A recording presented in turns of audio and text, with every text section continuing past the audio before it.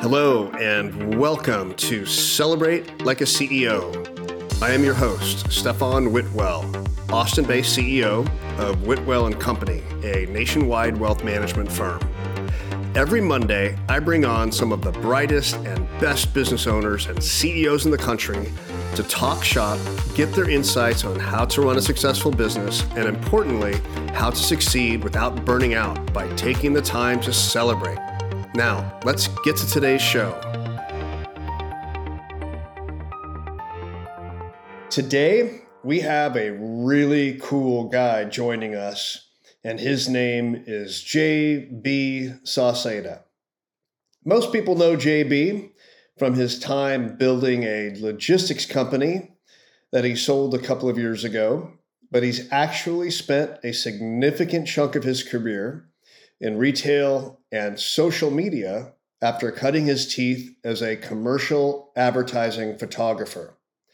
He's also a licensed pilot, a proud dad and husband, and now an entrepreneur in residence who helps coach other business owners at an incubator focused on logistics businesses called Saltbox. Welcome, JB. It's so good to have you here on Celebrate Like a CEO. I've got a bunch of fun questions here for you, and I want to start like back in the day. So if I had met you when you were 5 and asked you what you wanted to be when you grow up, how would you have answered? Hmm. I don't know that I really remember. I mean, I can tell you some of the jobs that I thought that I wanted over the years. I thought that I wanted to go to music school. Uh, I thought that I wanted to join the Air Force and become a pilot. Um, Was that but yeah, I before don't or really, after Top Gun? that was definitely after. Definitely after Top Gun. I think all But of us yeah, wanted to be an Air Force pilot after that movie came yeah, out. yeah.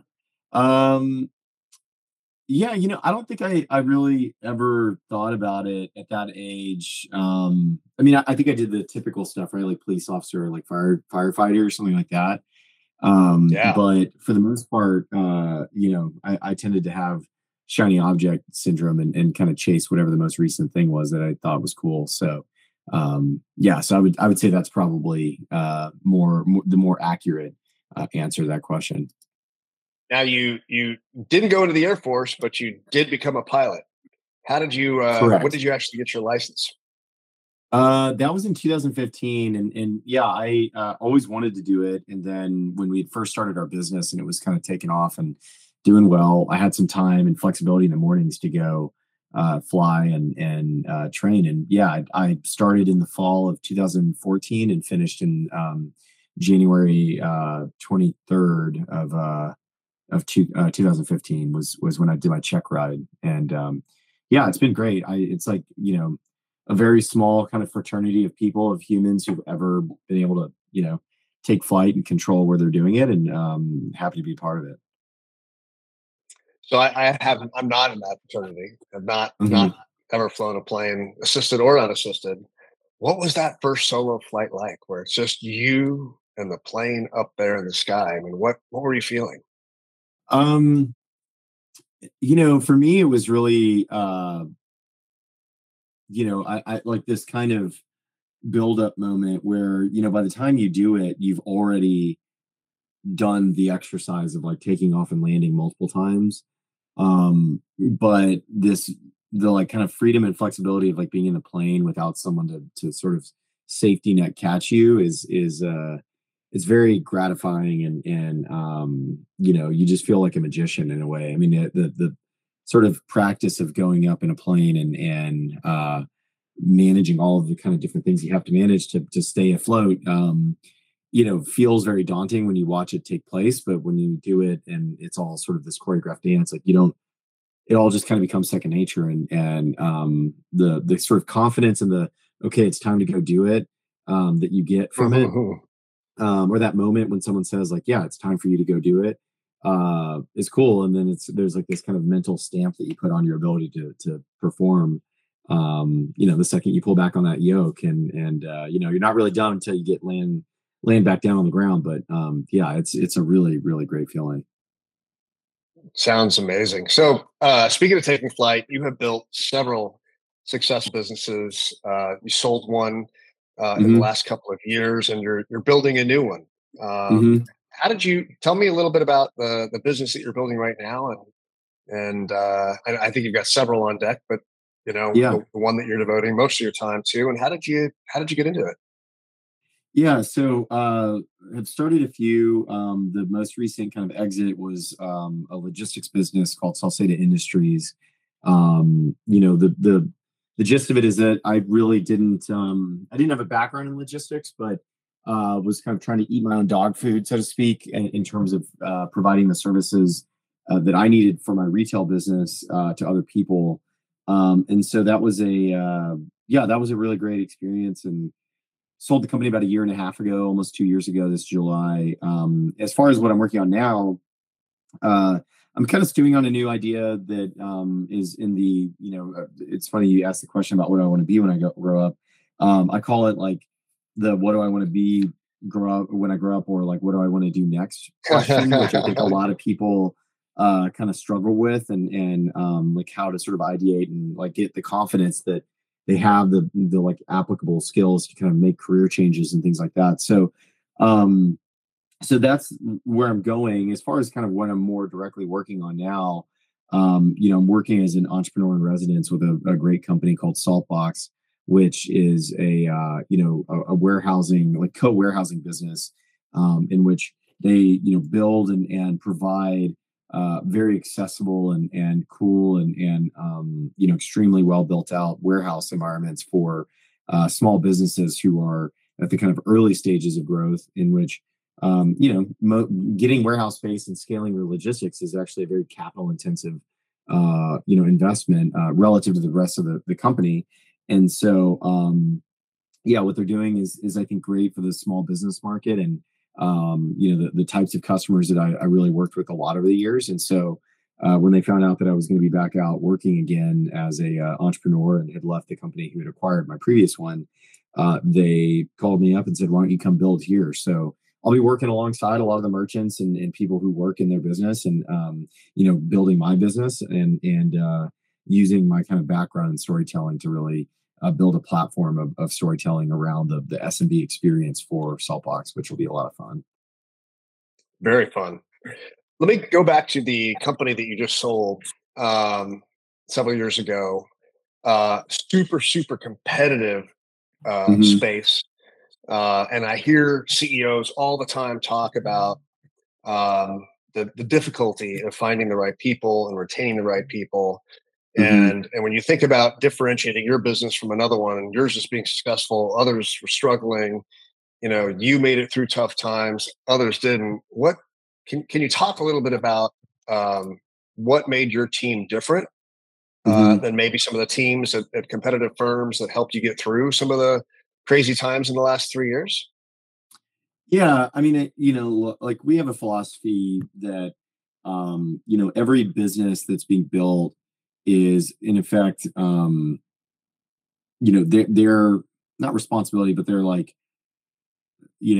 oftentimes it can be distilled down to, or oversimplified, that like the only customer of a business is the people buying the services. And I disagree with that. I think that there are two, customers of a business. Number one, the people who you serve with the services or the products that you sell. And then the other is the people who work there and like manage it, right? Like a company is a set of systems designed to solve a problem, and those systems are operated by people. And so the business will at any given moment sort of have different offerings to those people who operate it, pay, size, upward mobility, kind of skills and leadership and development. Like they're learning and development. There are a lot of different things that a company can offer to the people that work there.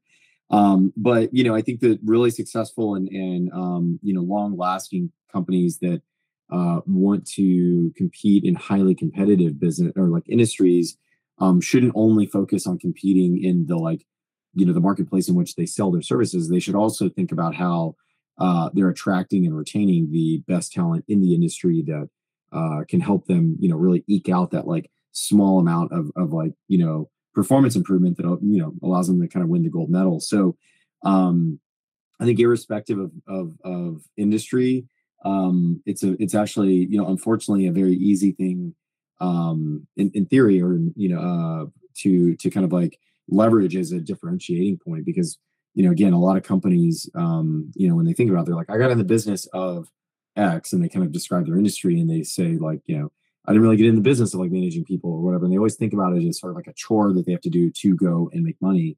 And my stance is that, like, if you can actually walk and chew gum and build a product, like kind of an employer product that is compelling and motivates really great people to work there, you can trade on that, right? And you don't have to just be caught on this kind of treadmill of paying people more and more and more and more money, because there are a lot of people who, like, the financial safety and their well-being is like important, but so is getting up out of bed to go solve a really compelling problem with really compelling people. And that's really what, like, makes people, excited about staying at great companies like your Southwest Airlines and your, all these companies that have these like really great cultures. So for us, that was an important component of like competing in the logistics space, because most companies that we were competing against didn't really care. That's not something that they focused on. That's not something they even really considered a strength or capability of theirs. So in a really big way, we leaned into that and said, let's make culture the product, because we know that everybody can do logistics, but we want to make sure that we have like the best team possible, and that'll create the sticky relationship that will make customers want to come here and stay. So human capital, right? Right. Most important kind of capital out there. Yeah. So two things I want to ask you about. But one is, do you, when you were running the company and large team of people, were you using like EOS or OKRs or some kind of a framework for goal setting and planning? How did you organize, the team, if you will, around specific goals? What was kind of your go-to approach on that? We, early on we didn't, because I think a lot of first-time entrepreneurs kind of don't really have their sort of like, their, playbook's the wrong way or wrong word, but like, when you're again starting a company for the first time, in your mind, you're trying to do the thing that you got into the business for. You aren't necessarily considering the people component, the like operations and all that. It's like not always like the strength or the skill set. It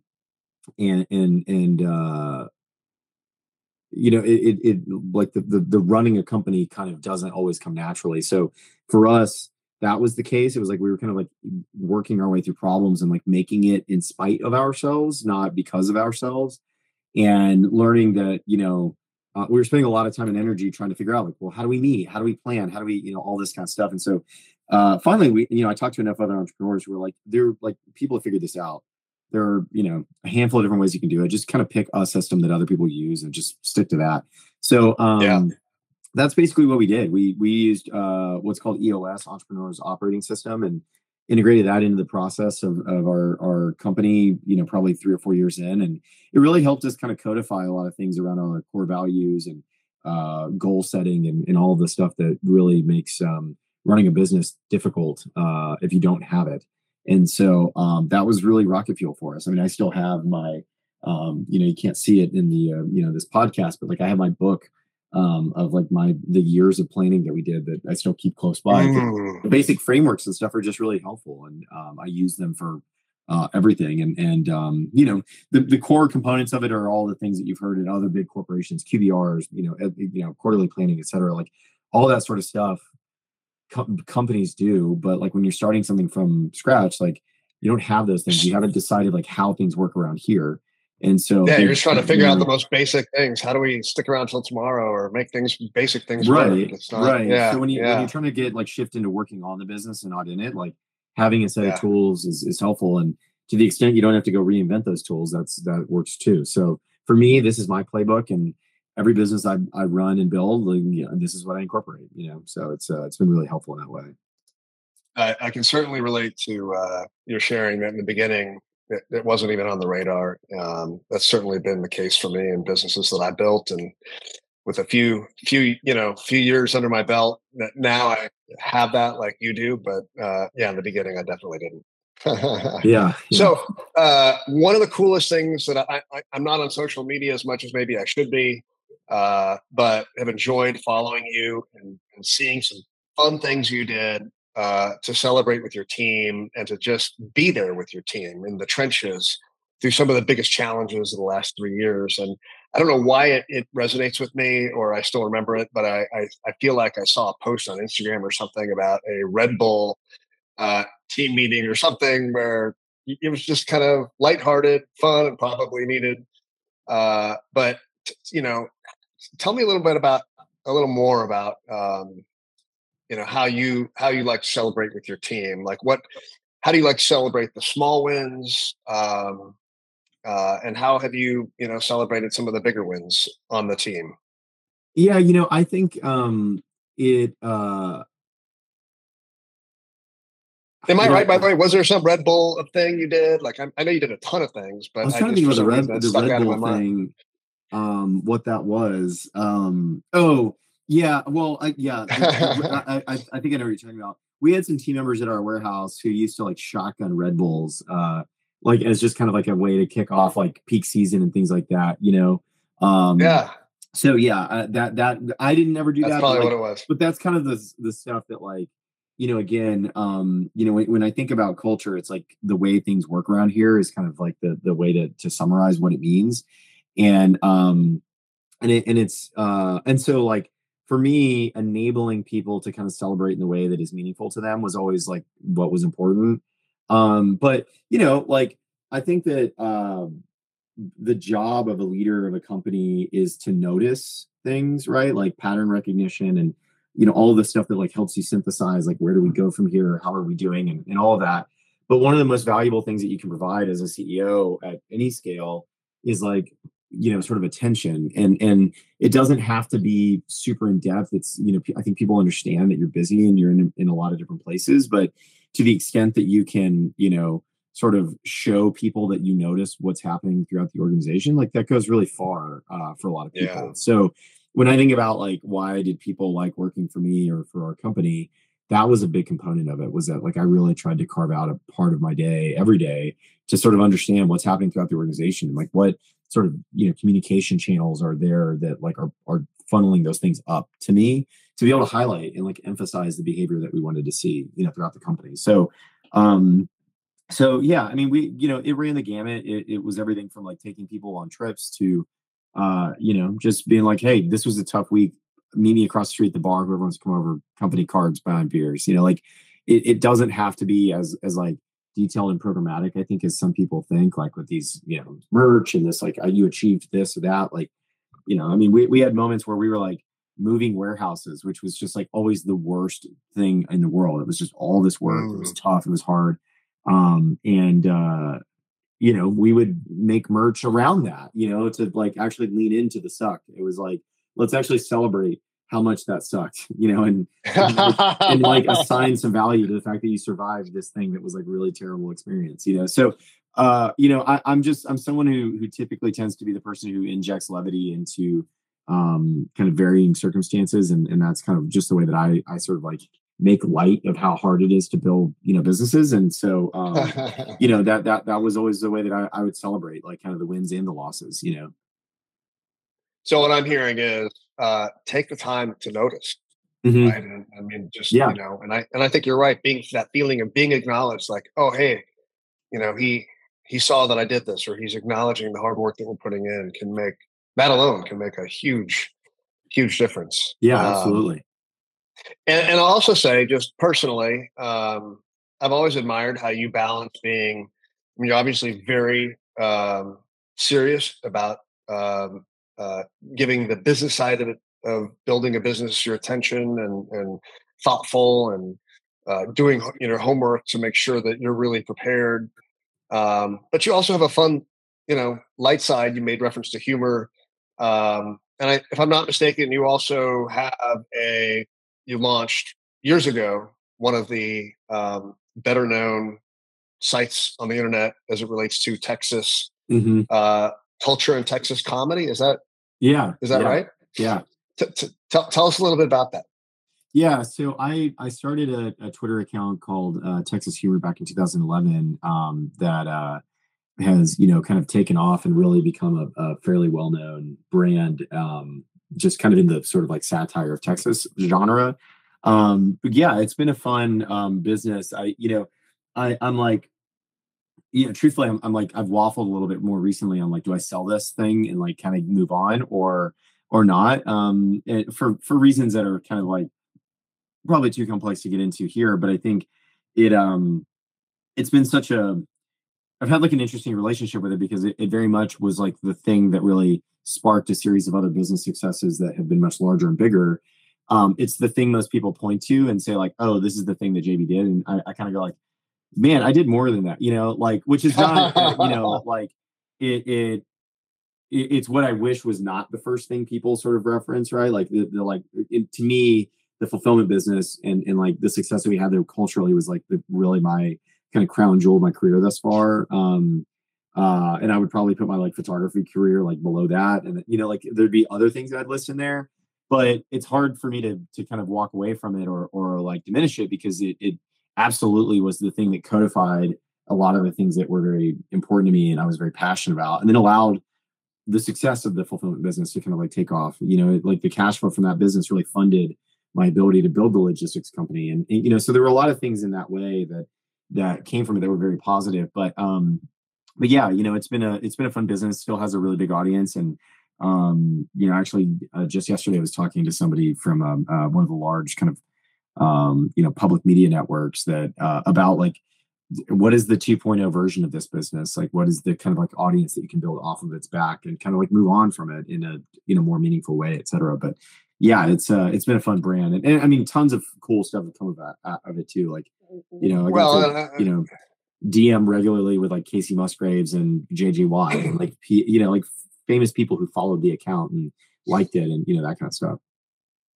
well, I don't know about you, but now more than ever, I think we all need a good laugh, right? I Yeah, mean, and the power of whether it's from the humor or just the power of a smile, the yeah, power of a good laugh. Like when's the last time, clearly not enough. Well, at least not enough in my life. I'd love to do it once a day, but yeah, how often do we get those deep, deep, mischievous belly laughs that are just so out of control? We're like gasping for air to breathe. I mean, yeah, those are beautiful, beautiful moments. And yeah. I love one of the things I admire about you is that no matter how intense and focused and professional and substantive the business that you're building, you've always had, the ability to still crack a smile, find humor, and notice the good in others, despite all the pressure of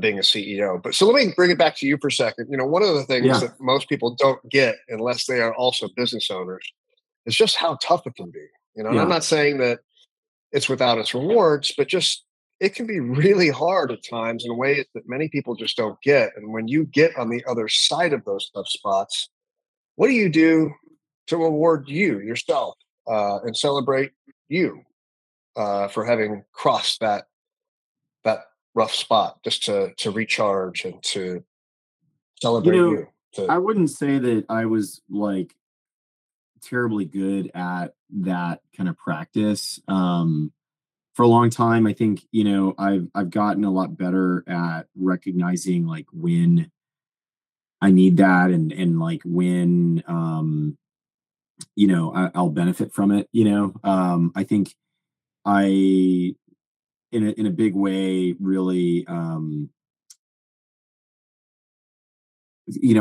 think for me, like wash, rinse, repeat was the reward. It was like, wow, I got to the top of this kind of like scenario. Cool, it's over. What's the next one? Like looking for that versus kind of like allowing myself some time to sort of gestate on what, you know, what that meant or like what I got out of it or like what I learned, So I think that, I still have kind of a lot of like work to do in really creating that mental space. I think post exit, a big component for me is really trying to build reps around like the things that I know like move the needle in terms of like recharging and refilling the cup. Yeah. So how do you recharge? What does it recharging look like for you? Everybody's different. I mean, what does that look like for you? Well, that's what I'm getting at is I think like historically it kind of has been like, okay, what's the next project? And Yep. like in a way, like finding a sort of a new endeavor has been it, which um is great. Like I think when I'm purely freelance and I'm purely kind of like, which was how I spent the majority of the first part of my career. But like that doesn't translate terribly well into like building an enterprise and like really scaling it. And that's really where I think I've struggled a little bit, is that like what I didn't do a good enough job of is really finding an alternate approach, right? Whether that's like kind of exercise or that's travel or just purely time off. Like so yeah, to be honest, just for the record, JB, you're in really good company, because I found that most CEOs, most business owners, put it plainly, suck at giving permission to themselves to take time off, to recharge, to just do some stuff for them. Right. And I also hear from everybody that, gosh, I need it. Right. Yeah. Really being honest about it. Man, I'm human too. Yeah. And we all need it. Yeah. So I just want to acknowledge that it's tough. It's something we all struggle with. And to your point, unintuitively, I think the better you are at that, it will help you scale your business and help positively impact others. But it's hard. Yeah. So one of the questions I've been dying to ask you is, share with us, if you would, what is the best gift you've ever received from someone in a business relationship? Two-part question. And then what is the best gift you've ever given someone? And if you would explain to the listeners and to me why they were both so meaningful to you. I think the best gift, I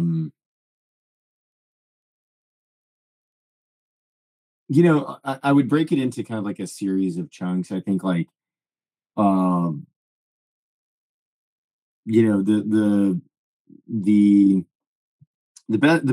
best gift I've gotten in a business relationship has been really like as a function of running Sauceda. It's happened in kind of a series of scenarios here over the last year and a half. Has been like, and a little bit before we left the company too, was just like the acknowledgement in return of what people who had worked for us felt like they got out of the relationship. And I think it's, organizations get really, focused, obviously for great reason, on like making sure the employees feel really acknowledged and seen and engaged with. And, I think that like kind of lonely at the top, sort of storyline is 100% accurate. And you can really feel like you're giving it your all to really support everybody else and make sure they all feel like taken care of and all of that.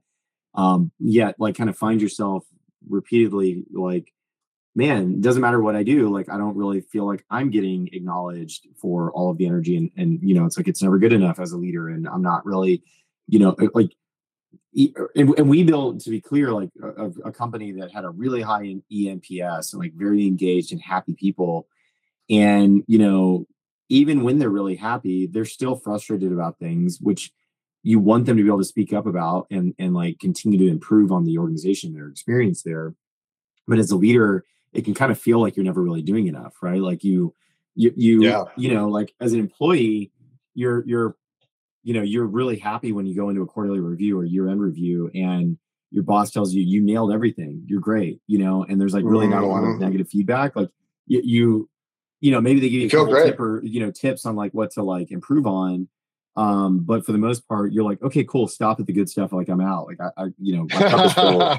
But like with the company, you're sort of designing an organization around the idea that like you actually really want to go like lean into the suck and like tell us like what components of this aren't working, and like please be very honest and like really go there. But it can get very it can be hard to tune out and understand the context of kind of like why people are sharing certain things. So I think for me, the best gift was always, I had a Oh, card. thank you.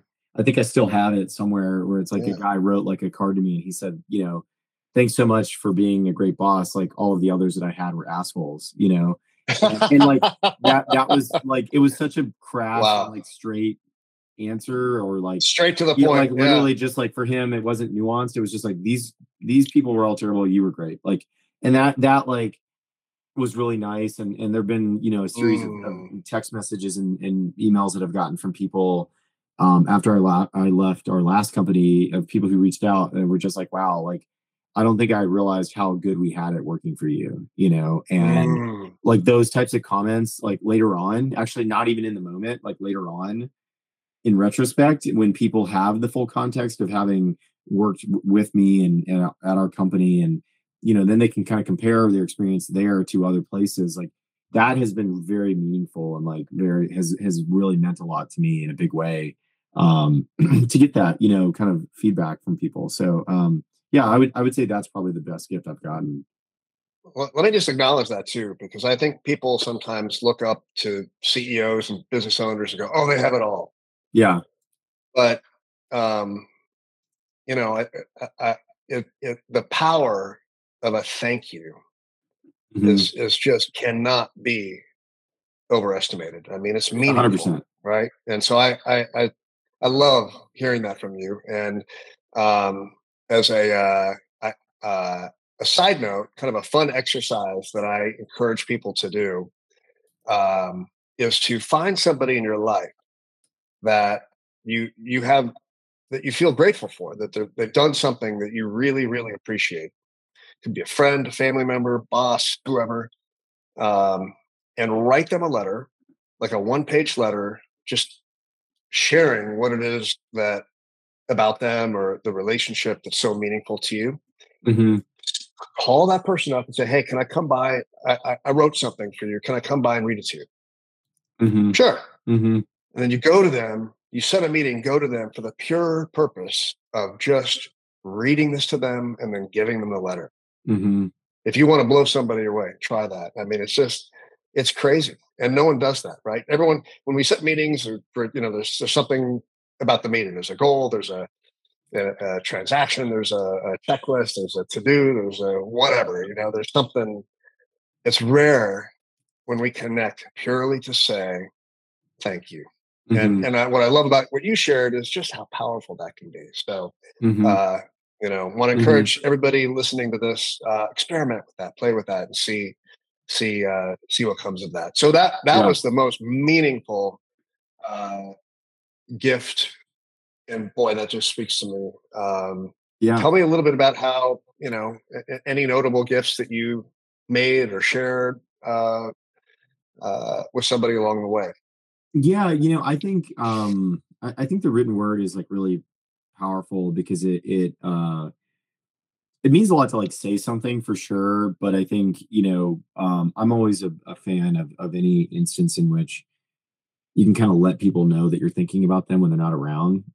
I have this like kind of philosophical view of kind of like heaven and hell as being really just like the mind's space and share that is afforded to you, both positively or negatively, after you die, right? Like that, it's kind of almost like the core sort of concept of the movie Coco, right? Like that, if when you die, if people don't remember you, then like you kind of die forever, like permanently, and I think, part of what makes me feel that way about, all like just that philosophy is that um like how positive of kind of like a pop and like a feeling you get when you find out that someone was talking about you when you weren't around, like in like a good way, or like you're driving down the road and or you're sitting on your couch and you get a text message from someone who you haven't talked to in a long time. They're like, hey, just letting you know I'm thinking about you, like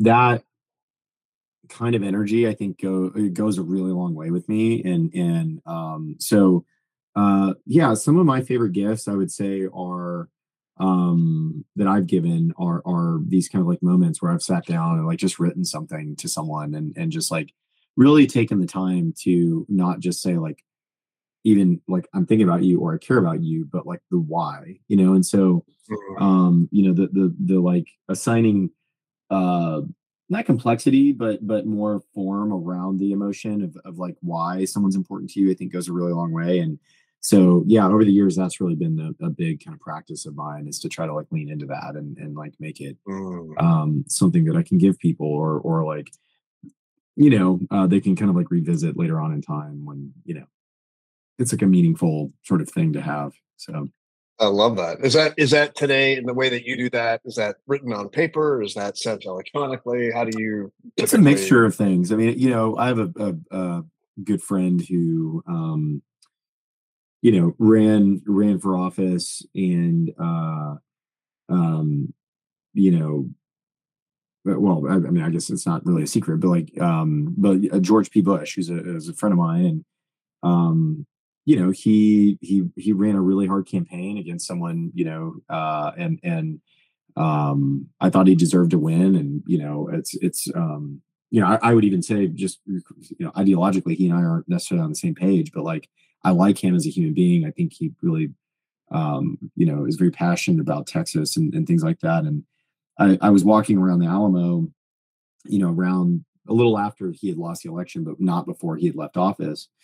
And Mm-hmm. yeah, and I just while I was walking around the grounds and like watching and seeing like all of the work that he had done to really kind of re-envision, like he had made this point a while back, that the Alamo is more akin to Gettysburg than it is Mm. to an amusement park, yet around the Alamo's grounds are a Ripley's Believe It or Not, and like all of these kind of like buildings and businesses that really have no business operating Hmm. right next door to a place in which hundreds of people died in defense of that, like battle and all of that. And so the work that has been done to really sort of bring state level resources to that site and like support the city and really kind of like bring private dollars to come in and like help re envision, not retell the story, but like re-envision it in a more sort of respectful and meaningful way that's also deeper and like isn't just this like, okay, cool, we got a photo in front of it, we're out of here. It's really like respected in the way that you do a Gettysburg or anything else. Like that I think is really powerful. And and so I walked around the grounds, and I was just moved by like the energy and the comparison mentally of what it is now versus what it was when I went as a kid, and where it's going to be even once they're done with all the work. And and Mm. yeah, and it took nothing for me, I think, to take that time and write that. But I let them know, like, look, it sucks to have this like very public loss and very public, defeat, and to have um, been characterized the way he had been relative to his family and all of these things. Yeah. But know that like your legacy is that you really helped move this thing in a direction that is going to be very meaningful and important and whatever, and Mm. and one of the things that I've always respected about him, and part of the reason that I would actually say that he has been, part of the inspiration for me to kind of do this practice, was because over the years, as I had successes and things that I was sharing, like I'd get a note in the mail from him, and it was written Mm. by him in ink and on his little card stock, and that always just meant a lot. I mean, he was a very busy guy and was doing a lot of great work for the state, and to get these kind of like moments in time, many of which I've saved, uh, have just meant something, and I think that's yeah, it goes back to what I said about the like thing with employees. Like, just when that someone Yeah. noticed that you did a thing, that is more powerful than like anything else you can get. So that's become like a big practice for me. I love that, and inspires me to get a little bit better about writing cards. Yeah. So two quick questions left. One, um, in a smaller, innovative, fast growing and entrepreneurial company, it's vital, obviously, to encourage uh, your people to have the willingness to try new things and fail. But on the other hand, as business owners, we also need to create a culture of accountability. Right. How do you, what was your approach to balancing those two sometimes seemingly opposite values? I mean, I just think that clarity is kindness, so to me, you can, if anything, I don't actually think that they're counterproductive or intuitive or whatever, because I think your ability to hold someone accountable comes from your ability to develop trust with them. If someone doesn't trust you, then they're not likely or willing, they're probably unwilling to be held accountable. But if there's strong trust, then I think, they actually want it's safer to. Yeah, it's safer, and you just want to maintain the relationship, so you're more willing to be held, I think that the only thing that makes it sort of you know uh counterproductive or counterintuitive, whatever you want to describe it, is sometimes the sort of the wrong approach to culture management or leadership, which is the desire for leaders to be liked. And so if that's your approach, is to maintain that decorum, or preserve that sort of stability, then I think that you absolutely will run into kind of a world or scenario where it is counterproductive, because you're trying to maintain being liked by your team, which is not really the goal here. The goal is to drive results. And even the some of the hardest, most intense kind of accountability conversations, if there's a high level of trust, in retrospect, after you get out of the discomfort, the people who are on the receiving end of it will respond with a lot of thanks that they were gut checked into performing in the way that they need to. So so that's kind of my philosophy on it. I appreciate that. It's a hard thing to get right, but I really, what resonated with me is your point about that trust, which is so interesting to me. I've not heard anybody else talk about it in that way, but in listening to you describe that, it makes total sense. Because if you're scared, you're not going to be open about admitting what went well, what didn't go well. You're just going to be focused on CYA as opposed to just being able to openly talk about that. So that's awesome. And then lastly, so what advice do you have for folks that are just starting out, that might harbor the ambition to be able to be a CEO, a business owner like you've been and are one day, to be the founder? What advice would you give them to help them kind of when they're early in their journey? I know it's a really, really big question, but what kind of parting words of advice would you give somebody to encourage them on this journey that's been so rewarding personally and professionally for you and your family? For me, it's really just get started. I think that it's never too late to start a business. It's never too late to start asking for help. It's never too late to start considering things that you didn't consider previously. But I think that analysis paralysis is probably the thing that prevents companies from getting started. It prevents them from growing. It tends to be the aversion to action is a big sort of roadblock. And so there are other people who've done this before. So just asking around can help you get the rocket off the launch pad. Avoiding the sort of pitfalls of the early stage of business is also an easy thing to solve for, because there have been a lot of people that have done it. So just start a business and just start asking for help, and you can get there a lot faster than what I think a lot of other people can or do, who tend to be more closed and guarded in their approach to building. So, well, you certainly learn by doing, and I've never met yet anybody who's had a perfect plan that all they did is follow it.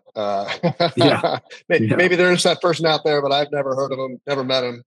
JB, thank you so much for coming on the show today. I mean, you've shared some really fun stories and meaningful advice, and I loved hearing more about what has made you and your team successful. I appreciate you joining us for the benefit of our listeners today.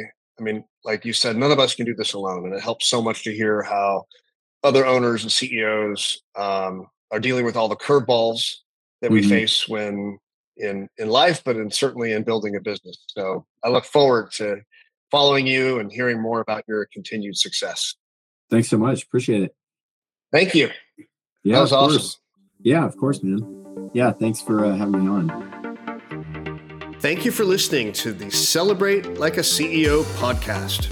If you are a successful business owner or CEO and want to be a guest on our show, be sure and reach out by sending me an email to stefan@whitwell.net and put celebrate in the subject line. We'd love to hear your story. If you like what you hear, please don't forget to share, subscribe, and leave a review. Be sure to tune in every Monday morning for a new episode. And remember, celebration is the key to success without burnout.